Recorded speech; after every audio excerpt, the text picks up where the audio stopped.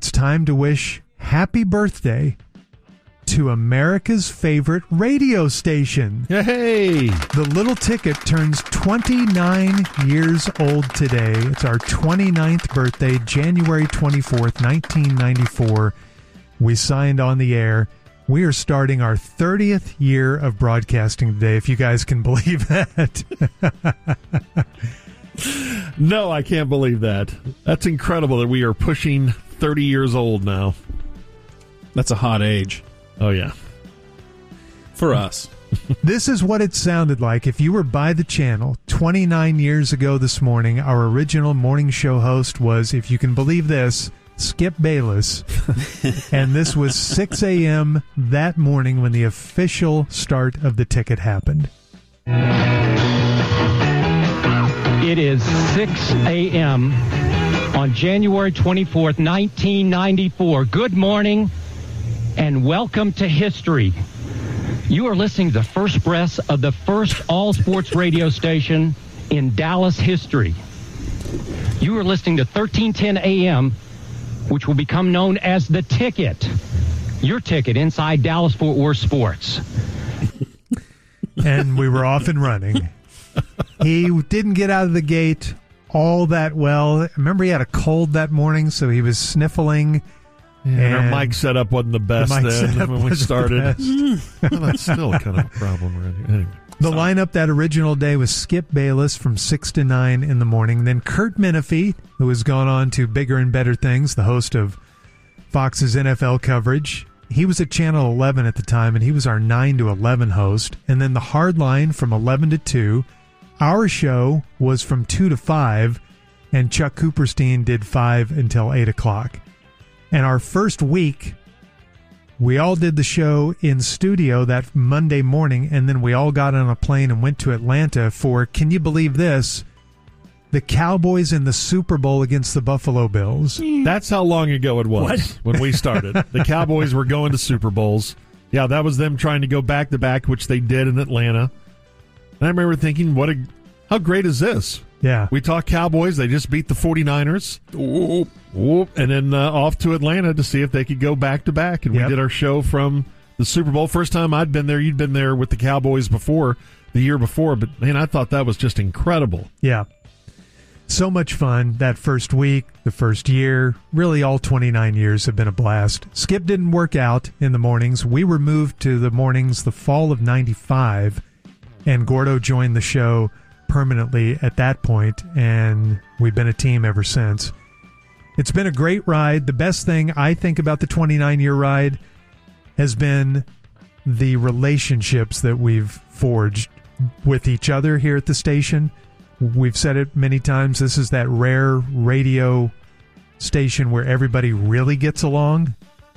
Yeah. Most radio stations, there's a superficial get along on the air, but they don't really like to hang out with each other off the air, but that happens here. And the relationships that we've developed with all the P1s over the years. Gotten to know some of our listeners really, really well. They've become friends, pen pals. The listeners here are the gold standard for listeners for any radio station around the country. Everybody tries to copy this. We've got the P1s, and everybody tries to come up with their own nickname. It never really works. The P1s are the listeners that radio consultants use around the country. This is what you want with your radio station, but radio stations have a hard time duplicating that. It's incredible. And even over break, just, ran into some P1s, some outside the area, like when I was in Austin, ran into somebody at a coffee shop that listens from Austin every day. Mm-hmm. But and several people from around here that just, took 30 seconds to say, hey, I've never called in and never emailed, but I listen. I'm there every morning. And that it's 29 years later, it's still incredible. And listeners will come up to us a lot and say, I don't want to beat you down, but I just want you to know I've been with you since day one, or I've listened the last 10 years. And I always say, you are never beating us down. And that's the absolute truth. Yeah. It never gets old hearing that you're with us every morning, or that you've been with us for 29 years. Absolutely. Or even a year. We love hearing that. And, our warm feelings are right back at you, because we couldn't do this without you tuning in every morning. Yeah. I would like you guys to indulge me Okay. Uh-oh. He's going to sing a song. Okay. No, I'm not going to sing a song. I am going to play my favorite audio from the 29 years of us being on the air at the Ticket. So everything that's been on the air for 29 Everything years. that's been on the air. Please be more on dog. Please be more on dog. I know that's your favorite, and you can. I'll indulge you if you want to listen to that later. But I've claimed that this is the greatest moment in Ticket history. It's my favorite audio from our time on the Ticket. And I listened to it again yesterday, and I was just dying laughing. So I hope everybody else enjoys this. This is circa 2009 at Ticket Stock. For years, Gordo had been doing the fake Nolan Ryan, and he'd been doing Nolan battling with snow monkeys because Nolan actually was involved with snow monkeys, and so he was our headliner that day. Yeah, I latched onto it when we ran into him at the ballpark, and he told this confusing story about battling snow monkeys. Yeah. And then just incorporated it into the bit for years. And it became the trademark of the bit, the hallmark of it. That's what everybody waited for, was what was he going to do that week battling snow monkeys. Well, that day at Ticket Stock on the stage, Nolan gave us the three most pure gold minutes in Ticket history. I think this is the funniest moment in Ticket history, and the whole thing sounded like a fake Nolan Ryan bit. You did some work over there for US Beef. I know we were talking to you one time. You were big into the agriculture scene here in the state of Texas, and I remember talking to you once about snow monkeys. Do you have a recollection of that conversation? And were you in a battle with snow monkeys, or were you trying to preserve them, or what was the deal? Well, I was on the governor had appointed me to the Parks and Wildlife Commission, and in one of our public hearings, we had this lady that had tried to protect this group of snow monkeys that came in from Japan through Seattle, and they eventually ended up in Texas, and they had a compound down there, and it was dilapidated, and the monkeys... The snow monkeys? Yeah, it was the snow monkeys, and the snow monkeys were starting to escape, and they were getting all over South Texas, and they were concerned about hunters shooting them, and so they delegated me as a snow monkey ambassador, and I had to go down and meet with the snow monkey people, and so we drive out on this ranch, and these trees are just, there's thousands of them, and they see this truck come up, and the lady that is ahead of the snow monkeys, we drive up there, and these snow monkeys are all, it's kind of like one of these things you see in Africa. They're all over the car and the truck, you know, and she said, well, let's get out. And I said, well, I'm not getting out. But she says, they're all right.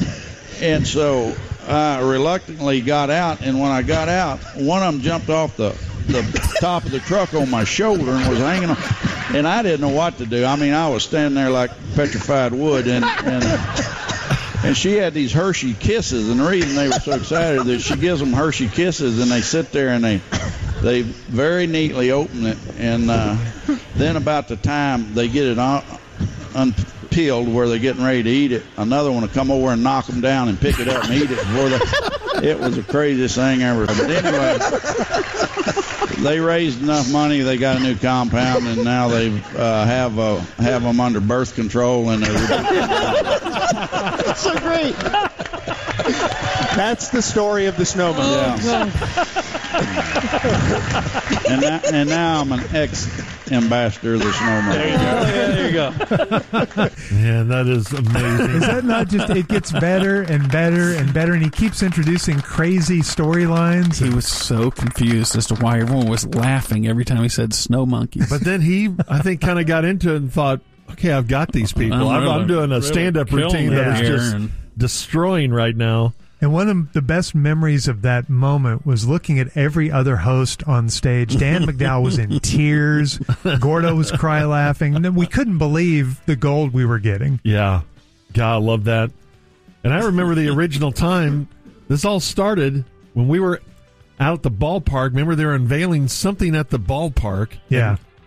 The three of us were out there. It was the with museum, Nolan, I think. The museum. Yeah. And we're out there with Nolan. And so what are you going to talk to Nolan Ryan about without just, whipping his ass? And I was the one who had just read the article in the morning news, and I said, so tell me about this snow monkey problem. And almost like he did right there. He went off for about 5 minutes on, and you guys thought I was insane. Like, what are you doing asking him about snow monkeys?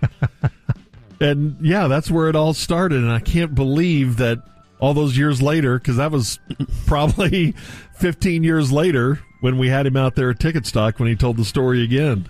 So thanks for indulging me. That's my favorite moment. Out of about 1 million favorite moments, that's my favorite here in 29 years at the Ticket. Today is our 29th birthday here at America's favorite radio station. Unbelievably, we start our 30th year today. Happy birthday, Little Ticket. Happy birthday. Today, which is birthday number 29 for the Little Ticket. How about that? How about that? 29. I do remember being at KLIF at the time the Ticket was birthed. And a few people, a few people from KLIF went to work at the Ticket. And it was, kind of allowed a couple of open spaces to try to climb the tiny rung from part-time to full-time. Like the tiny, tiny step of doing that. But no, it was great, man. It was, no one expected it to be the station that it is right now when it first came out. No. And I remember being at KLIF, but KLIF they were the big boys at the time.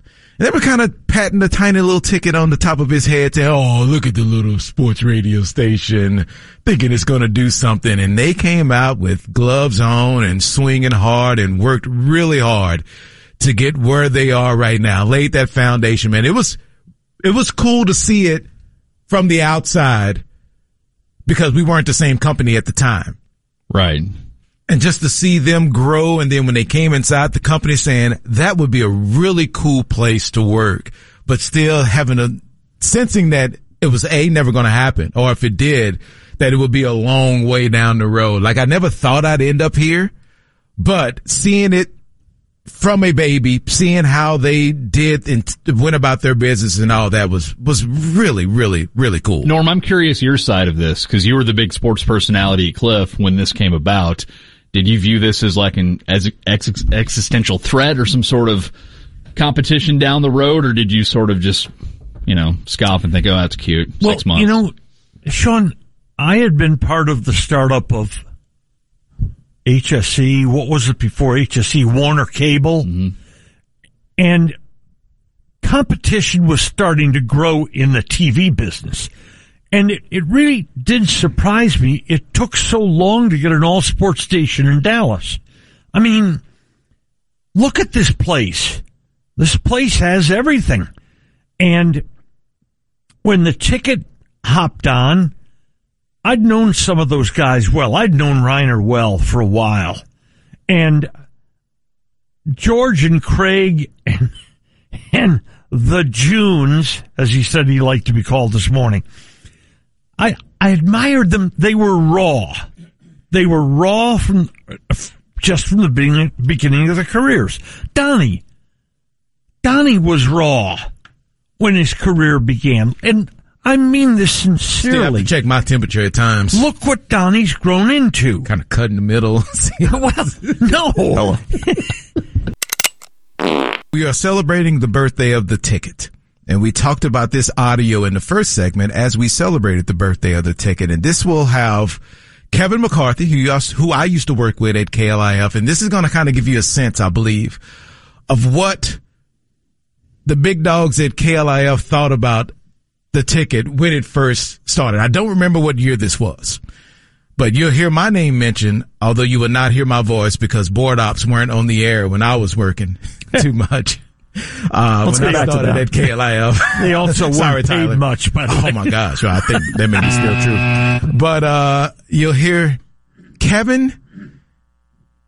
You know what? I'll just play it. And if we need to stop it at any moment, this is the conversation we had at KLIF about Chris Arnold on the Ticket.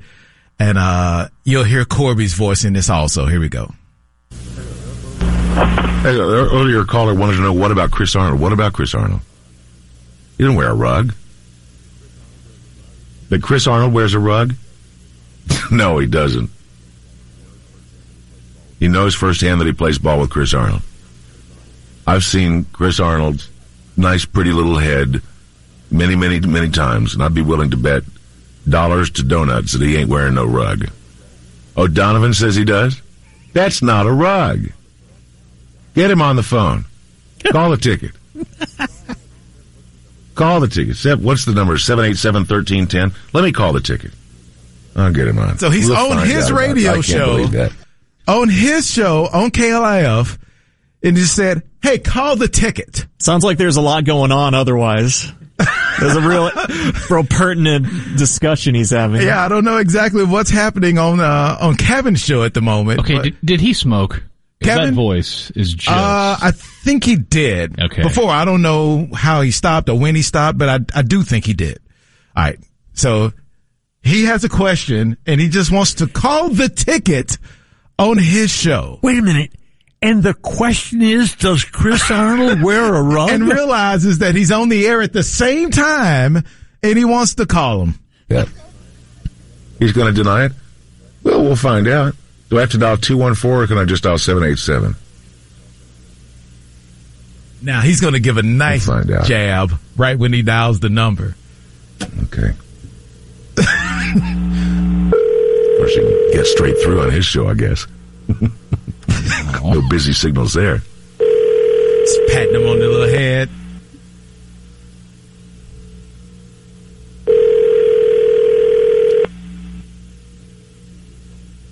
Let's see if you were calling the Kevin McCarthy show. Connie would have answered by now. Those guys over at the ticket, they're a little bit, they're probably out there eating donuts. Oh, let the phone ring. Nobody's listening anyway. Wow. Oh. Come on, answer the phone. That couldn't be a rug. You think it's a rug? You think Chris Arnold? Boy, it is ringing a Mr. while. Athletic. The ticket. Hey, Kevin McCarthy calling live from your elephantine sibling. Hello, Kevin McCarthy. Who's this? This is Corby. Hey, Corby. Now, why don't you have the hotline number? I'm just out of, date, I guess.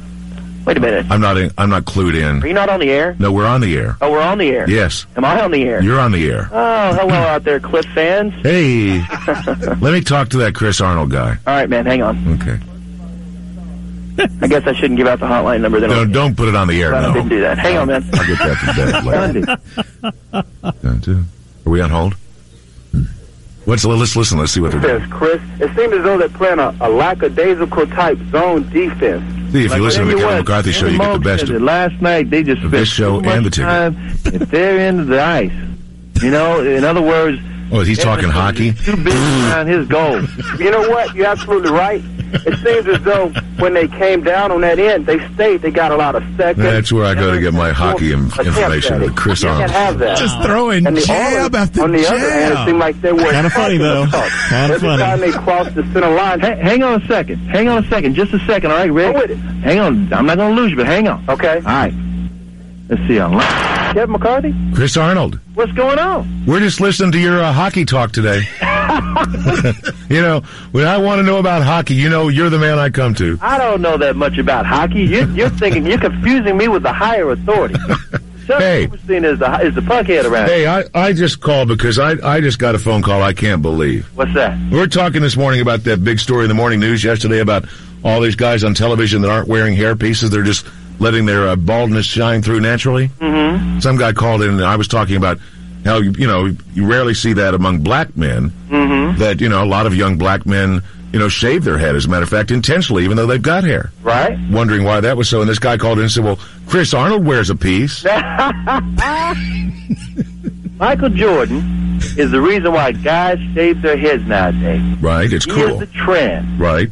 And not everybody does. Now, I've seen you close up for years. Mm-hmm. And if you're wearing a rug, you're wearing the all-time best ever rug I've ever seen. It puts Brian Jensen's to shame if you're wearing a rug.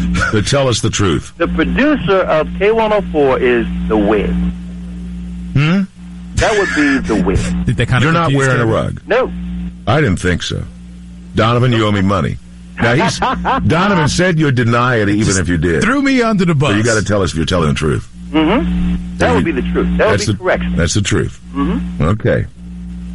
Well, you got it from the horse's mouth. So we're simulcasting live? Yep.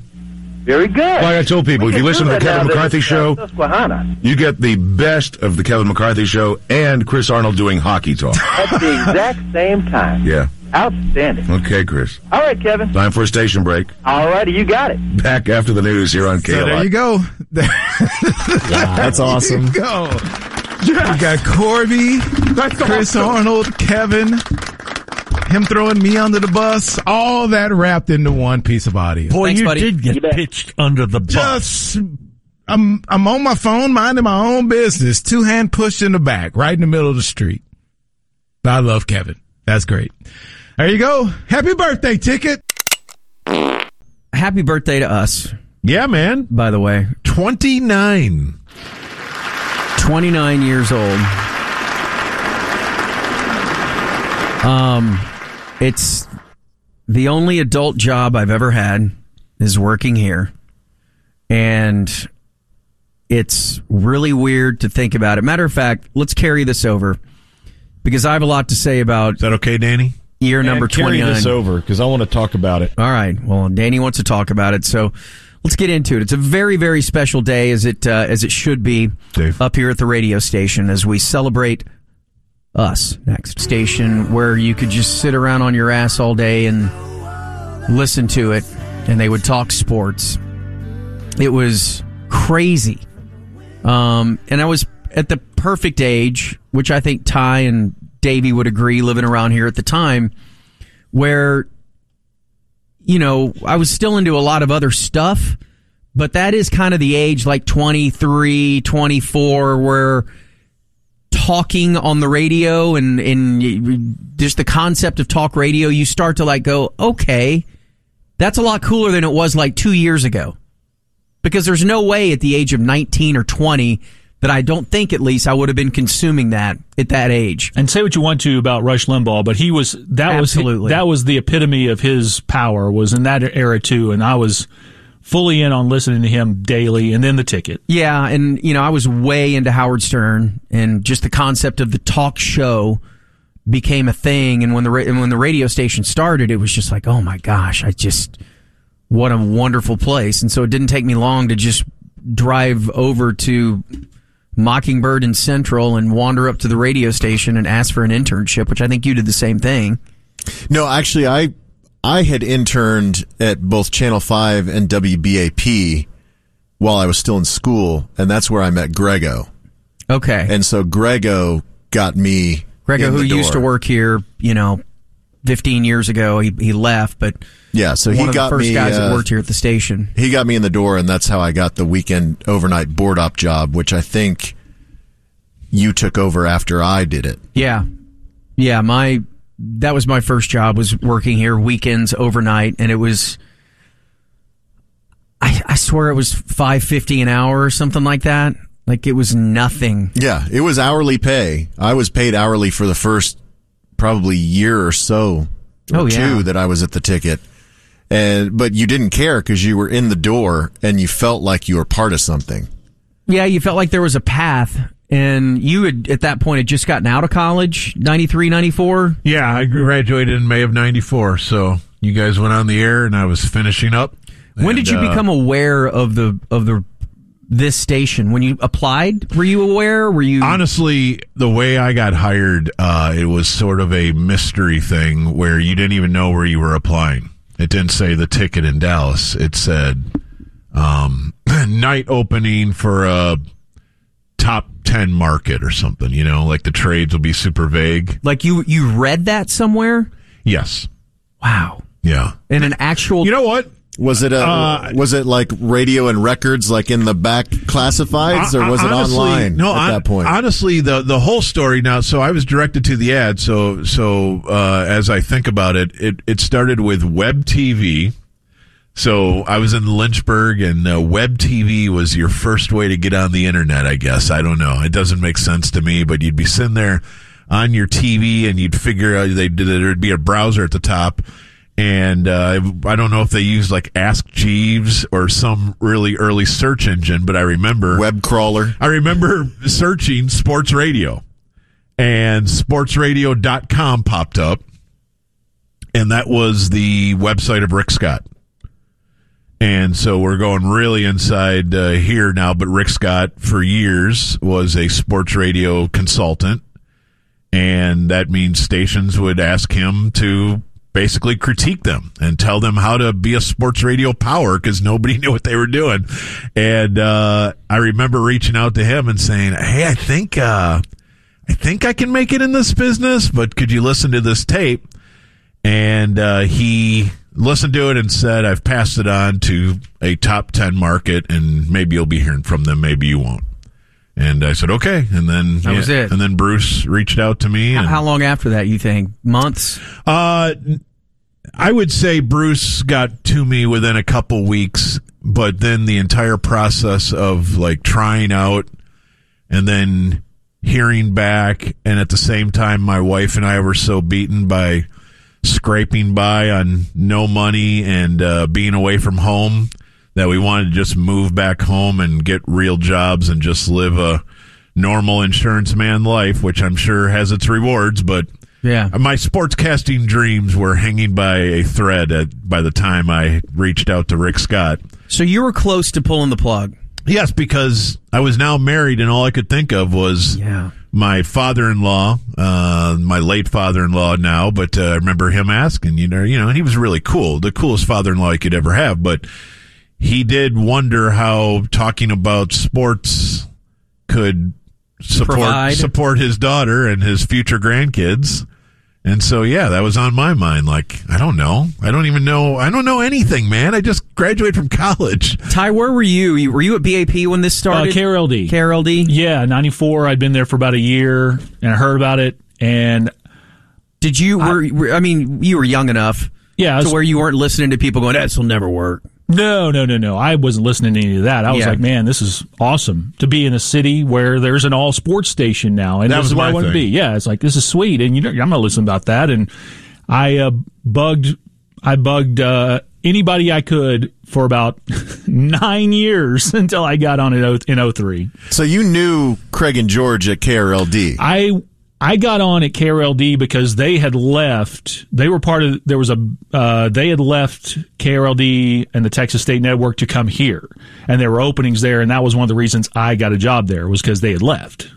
And Mino and Ham, your dads were both listeners. Is that correct? Yeah, my dad's been listening since pretty much day one, and I would listen in the car, and it was probably with a lolly. Did you think were you like, why are you listening to this crap? Like me? Yeah, no, you think I was loved cool? it, and that's kind of, and I think it's pretty common with most young P1s that want to get into it.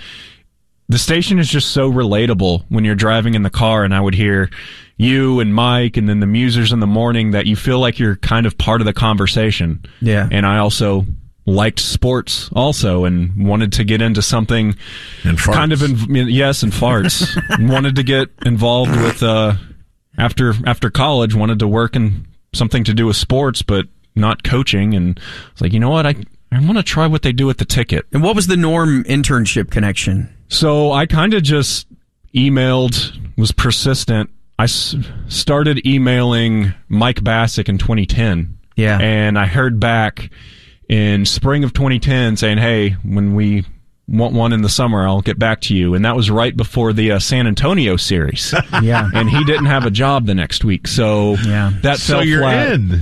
So that I waited another year to 2011, and then I was back home because I went to school up in Kansas at the time. I went to Hookie Palace at Hooters and saw Norm and got to know Norm up there, and he passed me along to Mike Soroy, and then got the internship then and interned in summer of 11, came back and started working part-time like Davey did, overnights, promotions, and then started running the board for Bad Radio and the Hardline in 2014, and here you are. Here I am. Just a lot of luck, honestly. That's how we all kind of get the job. Absolutely, dude. It was a timing. lot of luck and timing. What about you, Ham? My dad was a big listener, so every time I was in the car with him, he'd pretty much be listening to the Ticket. It was one thing that we kind of bonded over because he pulled me into the car during a fight night and was talking to me about how a couple chicks with giant jugs were beating the hell out of each other.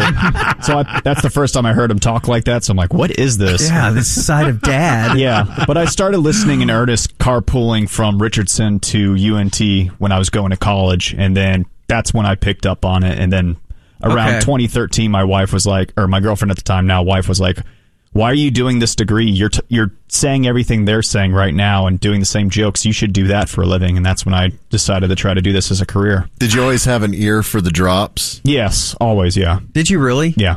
Wow. Groobs, Mino, Jer. It's crazy because there was this pull, you know, if you lived around here, grew up around here, whatever, or, you know, you were old enough like me and Dave and Ty were at the time when it started, where there was this instant gravitational pull and you know. Well, do you remember the staging that they did for that whole weekend leading up, where they just played that loop over and over? Yeah, the ticket, and just I was like, man. And my parents told me, they go, look, when I came over here and, you know, tried to get a job, whatever, and they're like, you know, you may be a little old to be starting out. Just here, I want to do this type thing, you know, and. My dad was cool. My mom was super leery though. Like, what are you doing? What is, there's not much there, you know? And I'm like, and I figured out about a year into it though. All right, I'm going to figure out something, you know, something here will work. I had no intention of ever, you know, like making it a talk show career or anything like that. But yeah, just the pull of wanting to be over here and be a part of it was always bigger than it being my career. I never had a long-term vision for my career or my goals. I just wanted to be up here. Yeah, that was it. And I didn't have a girlfriend or wife or anything like you did, so I wasn't living in a dump, which I did, and he did too, until we scammed the government to live in a nicer place. I didn't care. I could live in squalor, and it really didn't affect me at all. Like I burned through my entire 20s just trying to work in media because I just didn't want to move to Marble Falls.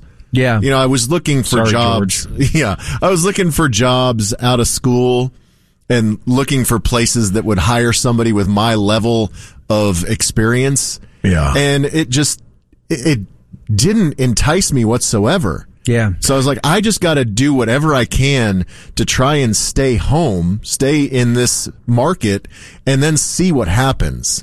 And, you know, good Lord, it took 27 years for me to actually stick here, and we'll see how long I stick. But I bounced between the ticket and like Prime Sports Radio, which doesn't exist anymore.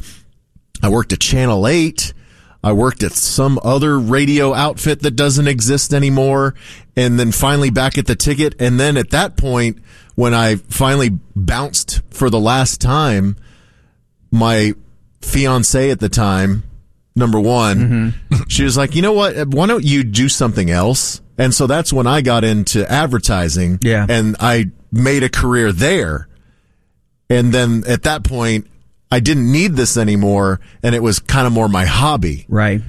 But I stuck it out as long as I could, because once it gets in your blood, you just there's something about it. You want it. You need it. Boy, it's funny you mentioned that though, about the radio outfits going out, because that's what I think about all the time, is just seriously how blessed, like when you're looking for a job and you don't live here, and that's I guess kind of a unique ticket origin story, is those of us who are from other markets, and it's me and Dan, I think. Are there others that weren't in Dallas when they started at the ticket? Almost everybody in programming is everybody's local. homegrown. Yeah. So, but what's wild about that is when you're trying to get out of Market 166, which is literally where I was working, and they tell you in school, try to jump like 25, 30 markets at a time. God. What, do you know how many markets there are or were? Well over 200. Okay, so you're on the back side of it, though. I'm at 166, so when number 5 calls or number 6 calls... Did you think there's no way? Yeah, of course. But that's the other thing, though. There are so many large market radio stations that suck and have a format change within 6 months of you getting hired there. Like, I didn't know anything about the ticket, and then it's going to be 25 years this summer. Like, that's just so insane to me. I'll turn 51, and 25 of those years will be at the ticket if I make summer, you know. Sure. No guarantees, I guess. But, I mean, that's insane. That's, just, I guess the blind, dumb luck of this being the place that hired you is beyond words. And so I take myself out to the curb and turn around often and ask and tell myself what the ticket has helped build for me. I mean, this was incredibly thankful. Beginning, middle, and end. Like, this is it. That's wild. This is it. There won't be another. That I can guarantee. So yeah, I mean, it's a very, very special place. It has been from the jump, and we're all lucky to have a little piece of it, whatever it may be. But happy birthday! Thanks to everybody out there for sticking with us for obviously 29 years. Thanks for the reason. Thanks to the people that make it happen. Yep, for sure. Happy birthday, Ticket.